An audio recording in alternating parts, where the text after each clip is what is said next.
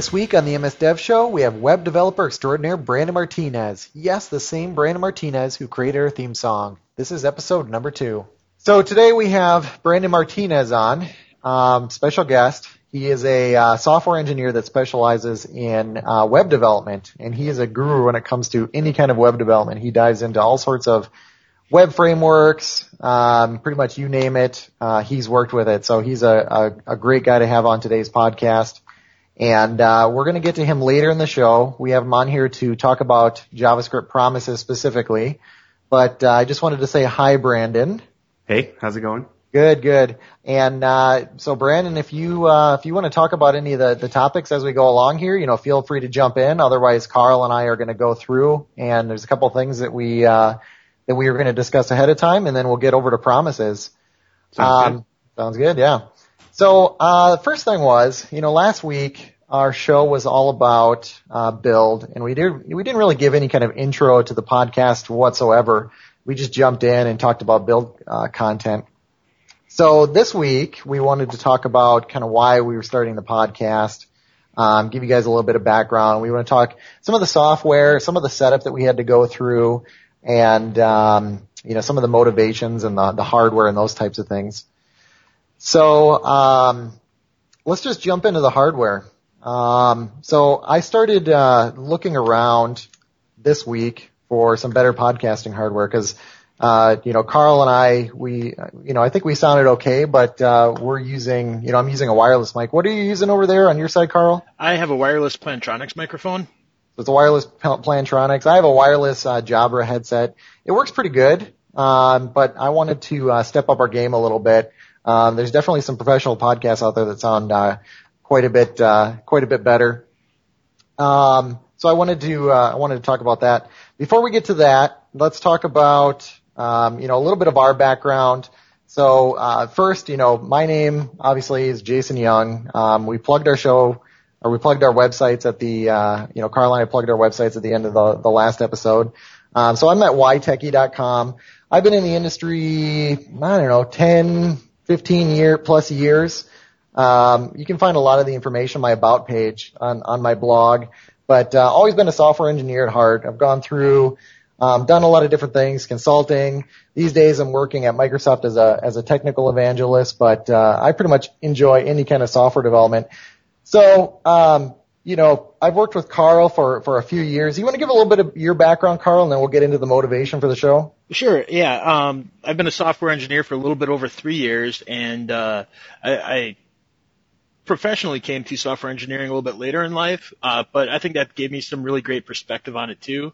I've still always been in software, but I've really stayed a lot in the Microsoft stack, done pretty much everything in it, a lot of web, client-side stuff, back-end coding, front-end coding, a little bit of everything, R&D, finishing work, coming up with a concept, bringing it all the way through. So I've seen a lot of everything, or at least a little bit of everything, and not too long ago I made a transition and switched to consulting work, and that's exposing me to an even greater variety of things than what I had in the past. So still once again kind of sticking to the Microsoft stack, but not afraid to look at other things as well. Right. After Windows Phone came out, I got really interested in phone development, really sticking to mobile on that platform. But now with just the prevalence of, as a developer, if you want to make money, if you want to be successful, you kind of got to be on all the platforms. So I'm starting to look into Xamarin and Android and iOS development as well. So breaking out of the molds that I previously had for myself as well. Yeah, and I think you're really good at that. I mean, one thing in the years that I've worked with you, Carl, what's amazing is not just on the software side, but it seems like you can pretty much pick up anything that you wanted to in life. So that's pretty cool. That's a unique quality to have. There's a lot of software developers that's all they know, and they don't really know how to mow their own lawn or do anything in the real world, change their own oil, those types of things. So that's great because you bring kind of the engineering and the real world experience to it as well. So Carl and I don't know, it was probably probably almost been a year now, to be honest with you. We kept talking about, hey, we should start our own podcast. We love to talk about this stuff, and just kind of like blogging, it's just another creative outlet. So, fortunately, Carl kept bugging me about it, and because I told him to keep reminding me about it, and finally we said, you know what, let's just record an episode. Nothing is stopping in our way, so that's what we did, and that's really how we got started here. So that's how we got where we're at, and we just want to keep talking about software development topics. So anything related to just building awesome software, whether it's enterprise software, consumer software, pretty much anything in the industry. Anything you want to add to that, Carl? No, and like you said, we labeled ourselves the MS Dev Show, but really anything runs on Azure nowadays, so that leaves very little off the table. Exactly. So, kind of our core topics are obviously Windows Phone, Windows itself, cross-platform development using things like Visual Studio. Anything that sort of intersects with something Microsoft related is really, of interest to us, or anything that touches anything that's even remotely related. So that's even things like Xamarin and those cross-platform tools. Just anything related, even, one step removed from something Microsoft is really of interest to us, or anything that's just, shiny and new, is not off limits. Anything else you wanted to add there, Carl, or you want to jump into the hardware? Yeah, let's jump in. Okay, so I started, after the last show, I listened to it. The audio quality, as I mentioned, was, it wasn't perfect. It was all right. We're just using these standard headsets that are pretty good for regular calls, but we wanted to step it up a notch. So I started doing a little bit of research. I looked at what the guys over at, the Windows Developer Show. I looked at what they were using. I looked at what Scott Hansen was using, what Leo Laporte is using on Twit. And it seems like the general consensus is that the Heil PR40 microphone is like the microphone to have. So I started listening to some comparisons, and I sent you a link in particular, and I can put it in the show notes, but there was an audio comparison where he started with a condenser mic, which is sort of the mid-range microphone, and then he switched over to the Heil microphone, and it was just unbelievable. He actually took a pen and he dropped it onto carpet with the condenser mic, and he could pick that up. And the Heil PR40, which is a dynamic microphone, really cut down the background noise. And I have kids that are sometimes yelling in the background. I got a dog that barks at pretty much anything. What I did, I put down the money and I actually ordered the exact part list that the Windows Developer Show, the exact hardware list that they published. And like I said, I'll put a link to the show notes and to their complete hardware list. But it consists of, microphone, compressor, a whole bunch of other good stuff that I really don't need to get into. But what I'm hoping is our next episode is going to sound amazing. At least I'll sound amazing. And if we can get that up and working and sounding well, then we're going to figure out what to order for your side, Carl. If that setup works perfect, then we might just end up ordering the exact same setup for your side, so we'll both sound really good then. Excellent. Yep. So I'm pretty excited about that. Getting into any kind of new area like this where I can go and do a whole bunch of research and reading and then buy something new, I'm excited about. So I have a whole bunch of boxes coming from Amazon this Saturday. So I'm really excited. The other thing I want to talk about, so that covers hardware. That's the hardware we're going to be using for the podcast. But what I really want to dive into, since it's a software related podcast, is the software that we used to set up the site, to configure, some of the other aspects of the podcast. And I know this whole thing is a little bit meta. We're on a podcast talking about a podcast. But I think the software side of it is really interesting, so I want to talk about that. So the first thing there is our actual website. So it's msdevshow.com, and from right there you can actually listen to the podcasts. You can run them right there. You can see that's where you'll always be able to get any kind of previous shows. That also has a link at the top for the RSS feed so that you can, subscribe, right there with, if you want to use, any kind of, non-standard, podcast listener, you can just grab the feed off of there. But what I want to talk about was how that website was built. So what's interesting is it's actually a static website, and we're kind of going back to the old days, in the beginning of the web. A lot of sites were just statically generated, or actually they were statically built, and people would actually maintain them. And then this new world came out where we could dynamically generate websites and actually have logic on the web server to generate sites for us. So now, the uprising of static sites is interesting because it seems like we're taking a step back. But when you really think about it, whenever you build, let's just take, we'll take the example of a blog. Let's say you're building a blog, and you have posts on there, you'll have other information, and then you'll have comments. But if you really break that down, the only thing that changes on the blog is really the comments. The actual blog post, if you blog, let's say once a week or even once a day, the blog really only changes once a day.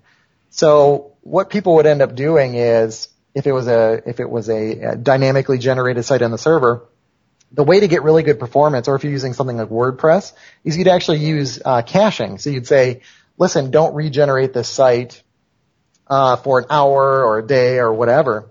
And I find that kind of interesting because they're essentially trying to mimic the static site with the advantages of having a dynamic site.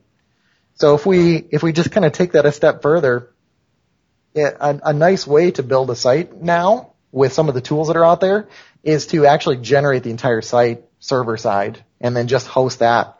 And the result is your site is amazingly fast, doesn't require any caching, doesn't require any kind of database. You get rid of all of the, the ugliness of hosting a standard blog. Your output is just pure HTML. And then for things like comments, you can use, comment service like Disqus. So the platform that we're using for the MS Dev Show is software called DocPad, and I'll put that in the show notes as well. But DocPad is just one of many. There's a whole bunch of static site generators out there. But what I like about DocPad is it's based on Node.js, and it makes it really easy to get going and throw a whole bunch of pages in there. And you can use things like Markdown or pretty much any kind of markup language and have that generate a site whenever you make a change. So the MS Dev Show is actually also in GitHub, and whenever we make a change in there, that triggers a build and a deployment within Azure.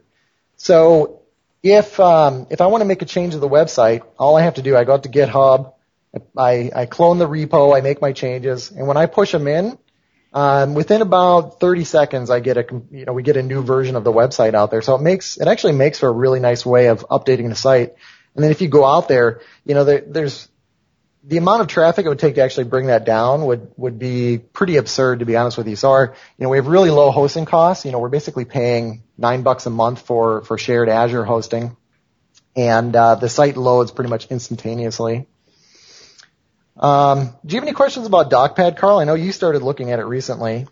Yeah, I really don't have a whole lot of experience with it, so looking at our site is really the first time I've seen something complete using its solution. Right. It's really easy to get started. So honestly, the best way to get started with something like this is to just clone somebody's repo who has already done this, right? So if you're interested in getting started with DocPad, honestly, you can just go out. You can, fork that repository, grab a copy of it, and start playing with it right away. Because it has everything set up, and then you can start diving into the documentation. It's always good to start with something that works out of the box and then take it from there. Are you familiar with that, Brandon? Have you ever played around with a static site generator like that? I've never actually worked with DocPad, but I've looked at, I believe it's called Octopress. Okay, yep, that one's pretty popular. And then Jekyll, I believe, is the other one. I've messed around with those a bit, but I'm a WordPress guy. That's all right. I'm just since I converted my blog over to DocPad a few months ago, I've just really, really been enjoying it. And you can tell whenever you go to a DocPad site because they're pretty much instantaneous. So moving on, setting up the site, we got that all set up. Like I said, there's a feed there. I had to go through and actually set up the feed with the various providers, podcast providers. So if you go into iTunes and you search for MS Dev Show, our show will show up. So what I had to do, unfortunately, I had to download and install iTunes, but right from there's a way to submit a link to iTunes. For Windows Phone, for version 8, what I did was I actually emailed podcast@microsoft.com. It's kind of a manual process, but I sent in the information and that got added actually within just a few hours. Our podcast showed up in there. But one thing that I wanted to point out, and I asked Carl before the show if he knew the difference with 8.1 and why our show isn't showing up yet. He wasn't aware of this, and this is probably new to a lot of people since 8.1 is so new. So 8.1 actually uses, it's actually a search function, and it's using Bing behind the scenes. So somehow, we actually have to, gain some popularity, get some backlinks into that feed and to the page itself. And I think it's looking at the metadata on the feed as well as some other attributes to figure out what shows up in the index and how it gets ranked. So that's actually good because if you think about how, iTunes works or how the 8.0 store works, you pretty much have to match the search terms of what gets submitted. But in this case, it's more of a search engine feature. So, it'll show up for more search terms once we do get it into there. So how's that sound, Carl? You like the way that works? Yeah, it's definitely a different approach. Yeah, so I mean the good news is I think it's a better approach. The bad news is our podcast isn't quite showing up yet. I'm hoping within the next week it's going to show up because I think it'll just naturally get indexed because we're already showing up in Bing. So I think it's going to end up getting indexed pretty quickly here. So on to news. I know I was looking back through the news of the week, and it looks like pretty much all of the news this week, all the Microsoft-related news, was all about Windows 8.1 because that got the update came out on Monday. I saw it about 10 minutes before it came out, and I was traveling, so I was trying to, furiously download it on airport Wi-Fi unsuccessfully. So I had to wait in excruciating 6 or 7 hours before I was actually able to download it and play around with it. So did you want to talk about some of the news around 8.1, Carl? Sure, yeah. Keeping a little bit more dev focused, I found this article. We'll put a link. It's on blogs.msdn.com, and it basically talks about what new Windows Phone 8.1 features are new for developers. So obviously there's some things that change and things that got added.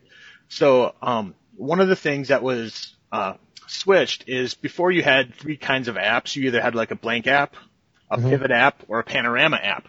Well, the panorama control is no longer there. It's now replaced with the hub to bring it in line with Windows 8.1. Right. So that's going to be a big change, but it's not really that huge. They're really very similar the way that they operated anyways. And anybody who has experience making a Windows Store app will be right at home. So it's pretty easy to switch over? Yep, and it's really a couple of lines of XAML or HTML. Obviously, you're not going to switch over to HTML, but the HTML is pretty similar to what the XAML was anyway, so that's pretty obvious. One thing that might throw people for a little bit of a loop is there's no more web browser control. It's now web view. But pretty much it's going to operate the same way that it was before. So those are things that are different. There's a few more. You can check out the page for details, but some of the interesting new controls is now there's an auto suggest box. I can see that be pretty exciting. Thinking of ways to use that myself, where you can actually pre-populate the types of suggestions that would be in there as well. So you even have that much control over it. In addition, the Windows Store has a lot of different flyouts. That concept of a flyout, well, that now comes to the phone. So you now have a generic flyout. There's a date picker flyout, a time picker flyout, just a picker flyout, which you can extend. So those are new things that'll be interesting to see apps incorporate as well. The web view control that you mentioned, is that shared now with Windows 8.1? It is the same API. Okay. On some of these elements, they will be slightly different in their implementation, but overall they should be very similar. Okay. Because that was one thing that we talked about last week was really that convergence around the universal app and, over 90% of the APIs being the same. And then the controls that some of the new controls that you're talking about, are those coming over from 8.1 or are those new controls just for Windows Phone? Some of them are new just for Windows Phone. Okay. For example, now there's the new progress ring. So instead of just getting the dots that go across, it'll be a ring. And from what I can tell, that looks like it is for phone only. But once again, actually, no, that is for both. I just clicked on the documentation for it. So that's for both as well. So, yeah, once again, it is bringing that in line. For the rest of these, you can go into the link that'll be in the show notes, but just wanted to bring that out there. There's a lot of good documentation.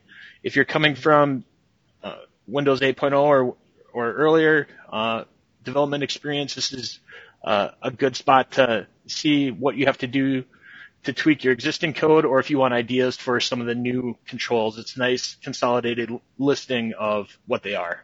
Mm-hmm.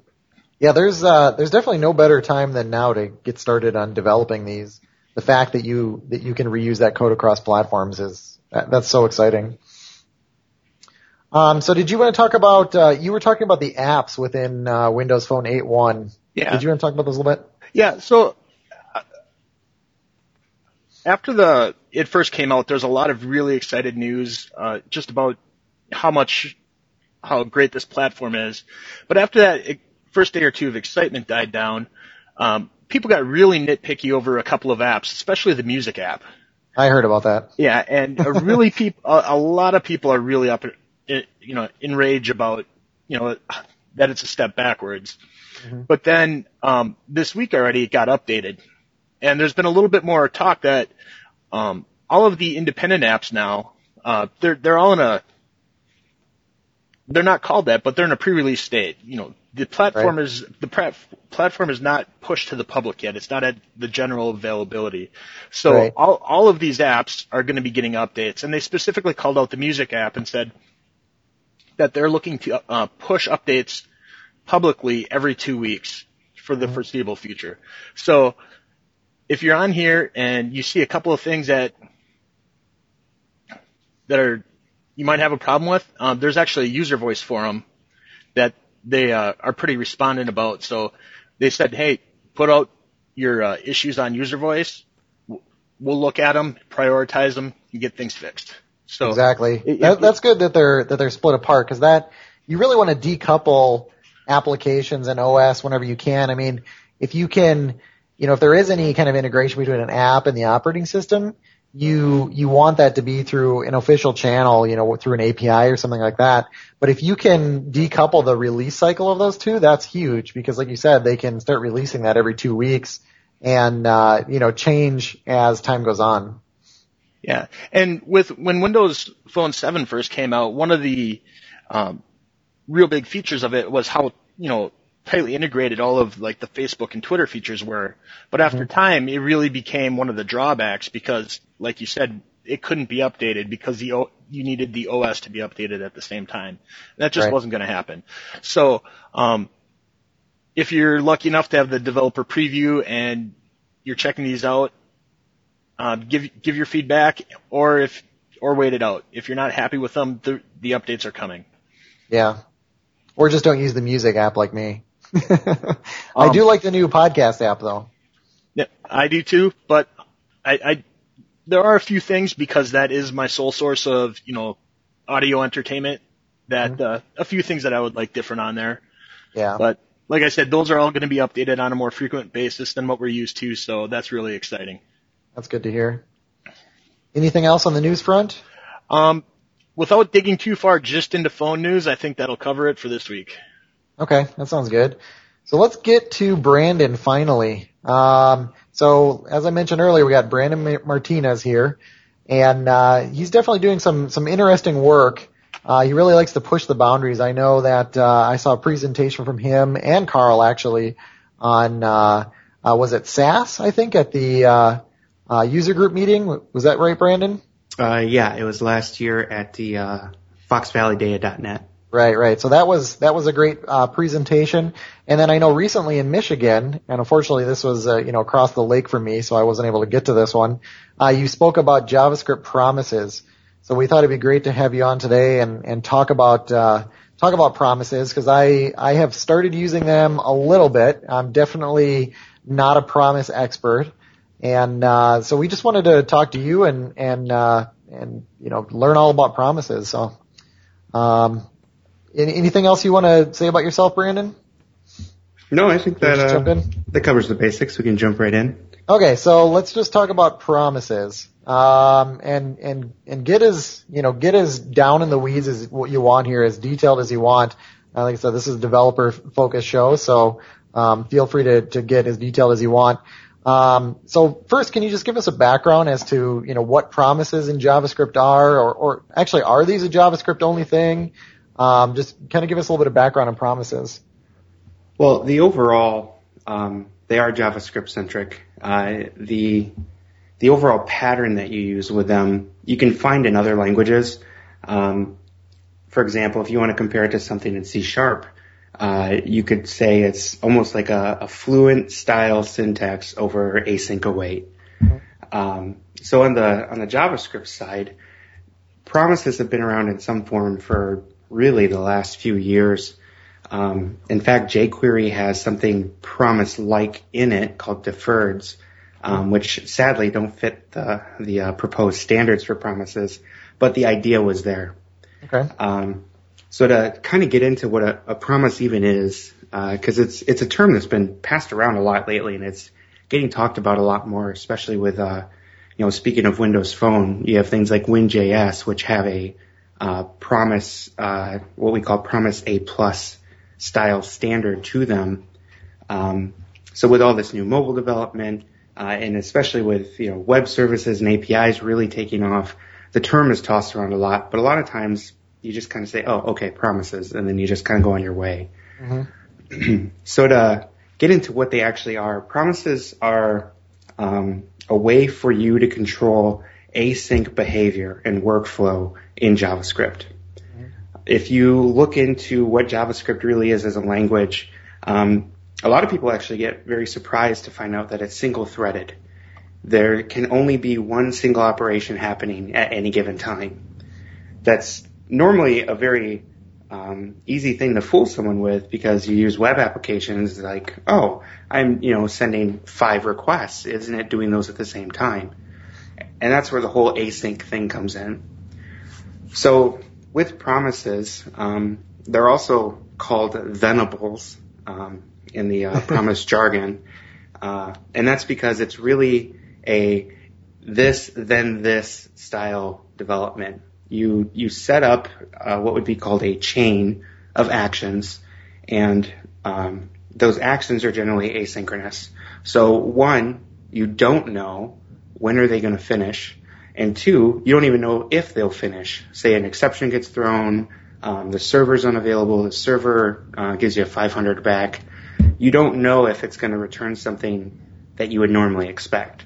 Mm-hmm. So promises wrap that and either let you keep going on your way after that async operation is done, or they give you a good way to capture that exception and then change your workflow path. Okay. That's pretty cool. So, I've looked at a couple different promise frameworks, like you mentioned. It's in WinJS. There's one called Q, which you've recommended to me. Q, I remember talking to you one time, and it sounds like Q is the one that is going to, it sounds like that's the one that you use because that's what the spec is being modeled after, or maybe vice versa. Can you talk about that a little bit? Yeah, there's a handful of libraries out there to get started with promises. But at least from my research and from my own personal experience, Q seems like the go-to if you want to be as close to standard compliant as possible, and if you want the best compatibility, again, in my experience.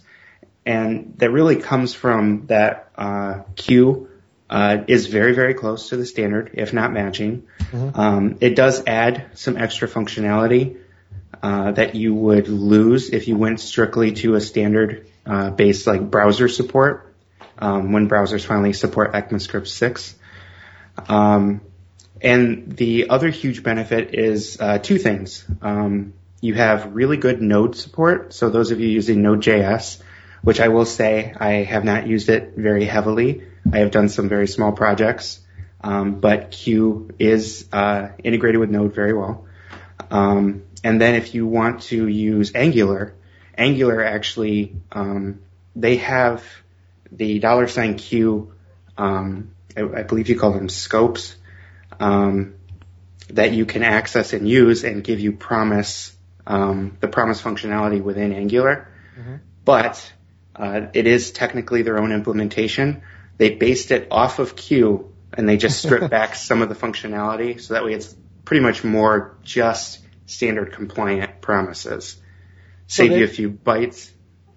So they just kind of took the API of Q, but as it took to the standard and implemented that then? From my understanding, they pretty much did that. They used the source as a guide, and they stripped out there's a lot of functionality in Q geared towards Node and how Node handles callbacks. Mm-hmm. So they got rid of all that because you're not going to need that in a front-end framework. And yeah, stripped away just anything that really didn't fit Angular's purpose. So is Q included by default in Node.js? Or is it something you have to add in? It's just another library that you can pull in and reference, just like all the other ones. Okay. So when are the times when you really want to be using this? So, if somebody is writing a lot of JavaScript and how do they know when they should start using promises? Well, a really good indicator is, and I actually had an application that I'll touch on in a little bit that promises solved. If you're doing a lot of AJAX, especially these asynchronous operations where you can't proceed forward until you know that operation is finished, it's really difficult to do that using the standard callback style JavaScript patterns. A lot of times you actually have to introduce just these ugly spaghetti code like callback watching patterns where either you set a flag and you have to keep checking is the flag unset or set, or sometimes you have to rely on recursion and have your AJAX call the next AJAX call in order to keep that chain going or to exit whenever appropriate. Mm-hmm. So using promises, you can get rid of that mess and just, like I said, do the this, then this, and then still have the ability to fall back out if you throw an exception. Okay. So are there any situations when it looks like promises are a good idea, but they're actually a bad idea? They really are like the new shiny thing, and kind of like what you were saying with hardware, it's new, it's cool, you want to dig into it and just use them everywhere. If you are doing something that is truly synchronous, where you don't need to leave the scope of your application, you're not making a call anywhere, you're not waiting, in the case of like Node, waiting for like a file operation to finish, you're pretty much making a mess then. It's something that you could easily just do in a more procedural way. Call this function and then call the next function, just the line after. You don't need to create that chain for a synchronous operation. Okay. Otherwise, though, with, like I said, APIs, and then you have Node that, allows file system access and, database access or what have you, we're doing more asynchronous stuff with our web applications. Mm-hmm. So it's starting to become the de facto way to do async. Mm-hmm. And as I said, with ECMAScript 6 coming up, with I believe Chrome, the nightly support it, at least a good chunk of it, and Opera, which, as we know, Opera is taking on Chrome's rendering engine, they'll support it as well. Yeah, so my take on it, JavaScript, the beautiful part about JavaScript, or one of the best parts about JavaScript, is something you talked about earlier, is that single-threaded nature. It helps you keep out of problems where you would normally have issues with multi-threading. But you're right. You end up in this callback hell where you have a callback and a callback and a callback. So I wanted to talk about libraries a little bit more. So we mentioned Q. So was Q actually modeled off of the proposed standard? Honestly, I don't think I can give you a definitive answer on that. Okay. Mainly because Q has been in development for quite a while, just as the Promise spec standard has been in development. So it's really hard to say without going through a bunch of revision histories to know which one came first. Okay. Yeah, it might not be clear either. Yeah. I think what you're saying, they could have been, there's probably changes happening to both, and they're maybe staying in sync in some ways and out of sync in others. Right. It is pretty well known, though, that the Q and the standard are very close to each other.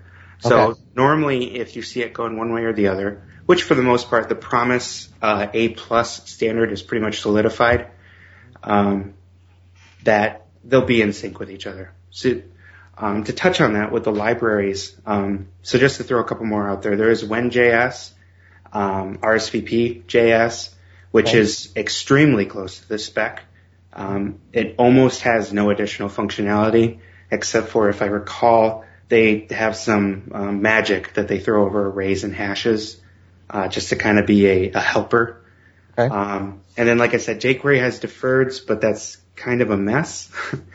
But the real benefit here is that the JavaScript Promise standard, the A+ standard, is extremely forgiving in what you use for your Promise framework. Mm-hmm. So if you say, okay, I've been using Q for the last 6 months, but I think we're at a point now where our user base will let us use built-in promises. You can literally just plop your Q code into the standard Promise, the JavaScript Promise standard, and do almost nothing extra, unless you're using those side features, like I said, that wouldn't be supported. Okay.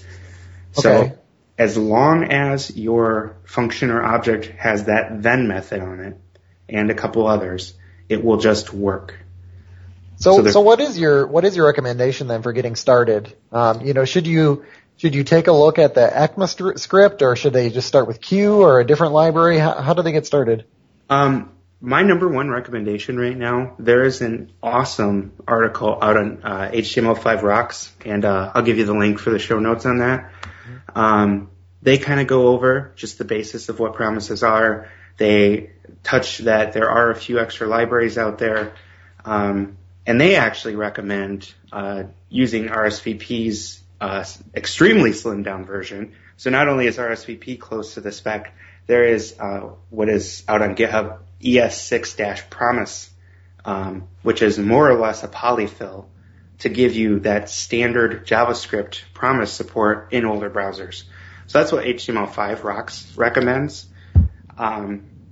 It's, in my opinion, a case-by-case basis. So if you are doing like a lot of node work, or maybe you're sharing code between a web front end and a node back end, Q still seems like a really good option to me. Mm-hmm. But as I said, as long as you're using something that they say, hey, we support Promises A+, not a bad choice. It's forward compatible. And then when you finally decide to make the switch to the built-in standard, it's not going to be a huge headache to migrate to that. Yeah, we've been kind of glossing over, but do you want to talk about this built-in standard? So obviously it's, like we mentioned, it's close to these libraries, but what's keeping somebody from using that today, or how is that shaping up, and what's driving that? Well, really the main thing keeping you from it, and why the polyfill is a good option, is that it's just not turned on in a lot of browsers that support it. So last I checked, which was about a month or two ago, Chrome has it in it, but you have to flip on one of their about flags, special options when you run Chrome. So obviously your user base is going to be very, very small on that code working. Mm-hmm. So really right now, you don't have good options for just running the native Promise standard. But as I said, if you went with the polyfill, which would probably give you the absolute easiest migration, or if you went with something like Q or When, it's a better way today to get started with it. Okay. Any best practices around it you recommend? I know you talked about HTML Rocks, some of the guidance they gave. Any other best practices around taking advantage of this? The best advice I can give when you want to start looking at promises and how to use them in your application, I would say take a step back and determine what your overall application workflow is. I wouldn't say just start building promise chains and hope for the best. Mm-hmm.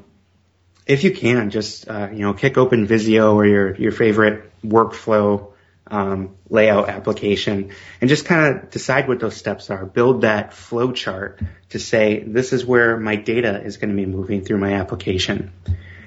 I think if you take that step back, one, it'll give you really a clear picture of where you're going to go with your application. And two, if you build that flow chart nice enough, it's probably what your code will end up looking like. It gives you the opportunity to have these semantic functions that, if step one is start and step two is grab data, you can name them that. And then when you see your code, it's going to look almost identical to your flow chart. Okay, that sounds good. Hey, one question I had, you were mentioning other projects that you've used promises on. So do you want to talk about some of the experiences that you've gone through? Yeah. So the first large project that I got into where I'm like, all right, I need to do something differently here. I got stuck in that callback hell. And actually Carl worked on this with me. I was trying to basically read in from an Excel spreadsheet a bunch of commands that needed to be sent to a server. And that doesn't sound like a big deal, but the problem was that the next command could not run until the previous command finished. So as I mentioned earlier, you get into this weird spaghetti code trying to manage all these flags, I started to look at the recursion option, and it's just like, there has to be a better way. And I had done a little bit of research into promises before, and I'm like, well, they say this is supposed to be the callback hell fire extinguisher, basically. So I looked into that. Q at the time was, and it still is, very recommended. So I decided to use that, and after maybe an hour or two of converting some of my code over, we had something that fit that business specification. So you had the sequential AJAX calls, and it literally just stripped down so much code because I no longer had to manage that crazy pile of spaghetti that was going to be a nightmare for the next developer. And I remember that pretty clearly. I think one of the things that we're having a problem with, because you got it to work using pure callbacks for the most part, except that there was a timing issue where you were having problems, the next thing would fire, and then you were having so many callbacks getting stacked up that performance was just taking a really big hit. And then using promises, that was able to throttle and guide that, and in the end, it got everything done very performantly and very in a very easy to follow workflow as well. Yeah, and actually, I used that application's overall business logic for that presentation I gave last month or 2 months ago, and I tried doing the callback style again. And I ended up just saying, forget it. I stripped down the callback example because it was just, again, it was so much work to get the same functionality out of the callbacks versus the promises that, during the presentation I even mentioned that, and it's just like, I gave up. And I think it really sunk in with the people listening to my presentation. And, it just really goes to show that, you don't always have to do it the old way. It's okay to do this research into the newer technology and try to apply it. And it worked really well. Is that presentation available online? Is that something we can link to in the show notes? I do have the slides available, and I also have the source code for the demos available. That sounds like a great way to get started. It is. And There's actually a project I have running out in Azure that gives you an API to hit against. So I'll get you the link for the presentation to put in the show notes. Perfect. You, in that last explanation, kept talking about callback hell. And promises have been touted as this is the solution to callback hell. Now, going forward, as we're starting to work with these promises and understand them better, is there a promise hell that we're coming up against? And if there is there a good way to prevent it, or is it just a really good solid workflow? I think that question could come up with almost any technology where you start just compounding problems, because that's essentially what callback hell is. You are compounding the problem of this function calling a nested function, and building that pyramid of doom, as they call it. So really, from the promise perspective, yes, you could have a quote-unquote promise hell. But I think that the way that promises get you to work will make it so that naturally you would avoid running into that. I would say that promise hell to me, just knowing what I've worked with, if you were building just, let's say, like dynamic chains of promises that then built dynamic chains of promises and kept doing that deeper and deeper, I think that's one of those times where you just need to step back and say, maybe my overall thought process is flawed, not necessarily the technology. So that kind of stole my thunder for my next question, but it seems like what you're saying is this is what promises are good at when you have that asynchronous operation and you want to just capture that and do something, when it's completed. As long as you kind of stick to that pattern, you're going to be set then, right? More or less. You can definitely expand. There's nothing wrong with building dynamic chains. Sometimes it's unavoidable. And back to the presentation example, I do build a dynamic chain in one of my samples. But the way it's done is very clear on what's happening, and it makes sense, and it works very smoothly. I think that for the most part, as long as you have that kind of foresight, promises help you get to a good destination. And then for my final question, at the very beginning you talked about the async libraries. Can you just do a brief comparison of what that is and how it differs from the promise libraries? Yeah, so there is a library out there, which is kind of, when you say async libraries, is at least what I think of right away, called async.js. Mm-hmm. And to me, that library is more or less a bridge on solving asynchronous problems, not necessarily, as promises are, a way to deal with an asynchronous workflow. So a good example of that is the async.js gives you a lot of functional methods, things like map and reduce, and they let you handle those in asynchronous ways.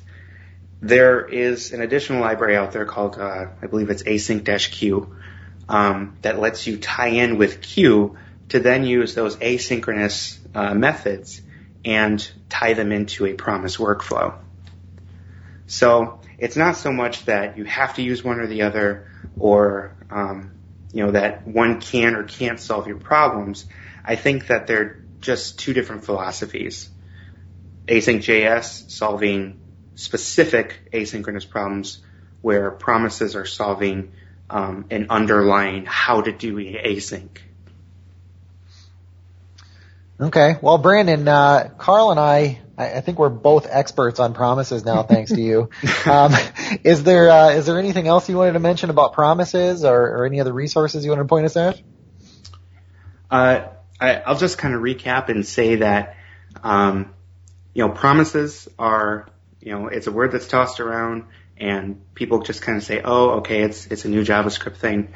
I would say, hey, check out some of the really basic tutorials, give it a go, and just see if there's any, web applications that you've worked on, and take small pieces of them and see how easy it is just to migrate those to Promises. I do have a handful of links that I'll give you, just good resources that I found overall. And then on my presentation page off my site, I do have some additional resources on there. It's pretty well documented. So if you need a good place to get started, that's a really good entry point. Okay, that sounds great. So if we ask you to come back on the show some other time, do you promise to come back? Definitely. Okay, sounds good. If anybody has feedback about the show, we'd love to hear from you. Feedback at msdevshow.com. You can follow us on Twitter. It's at msdevshow. You can also just go to msdevshow.com, and everything is linked right from there. That's where you can find the show notes, all one previous episodes, and that's where we'll have all of the links that we talked about in here.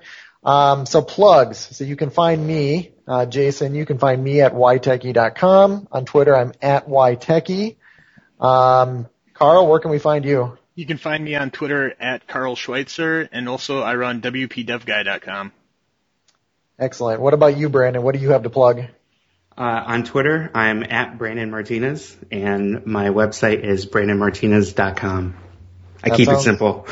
Yeah, that sounds great. Okay, well, thank you, Brandon, for being on the show. We really appreciate it. No problem. And thank you, Carl. No problem. Okay, bye.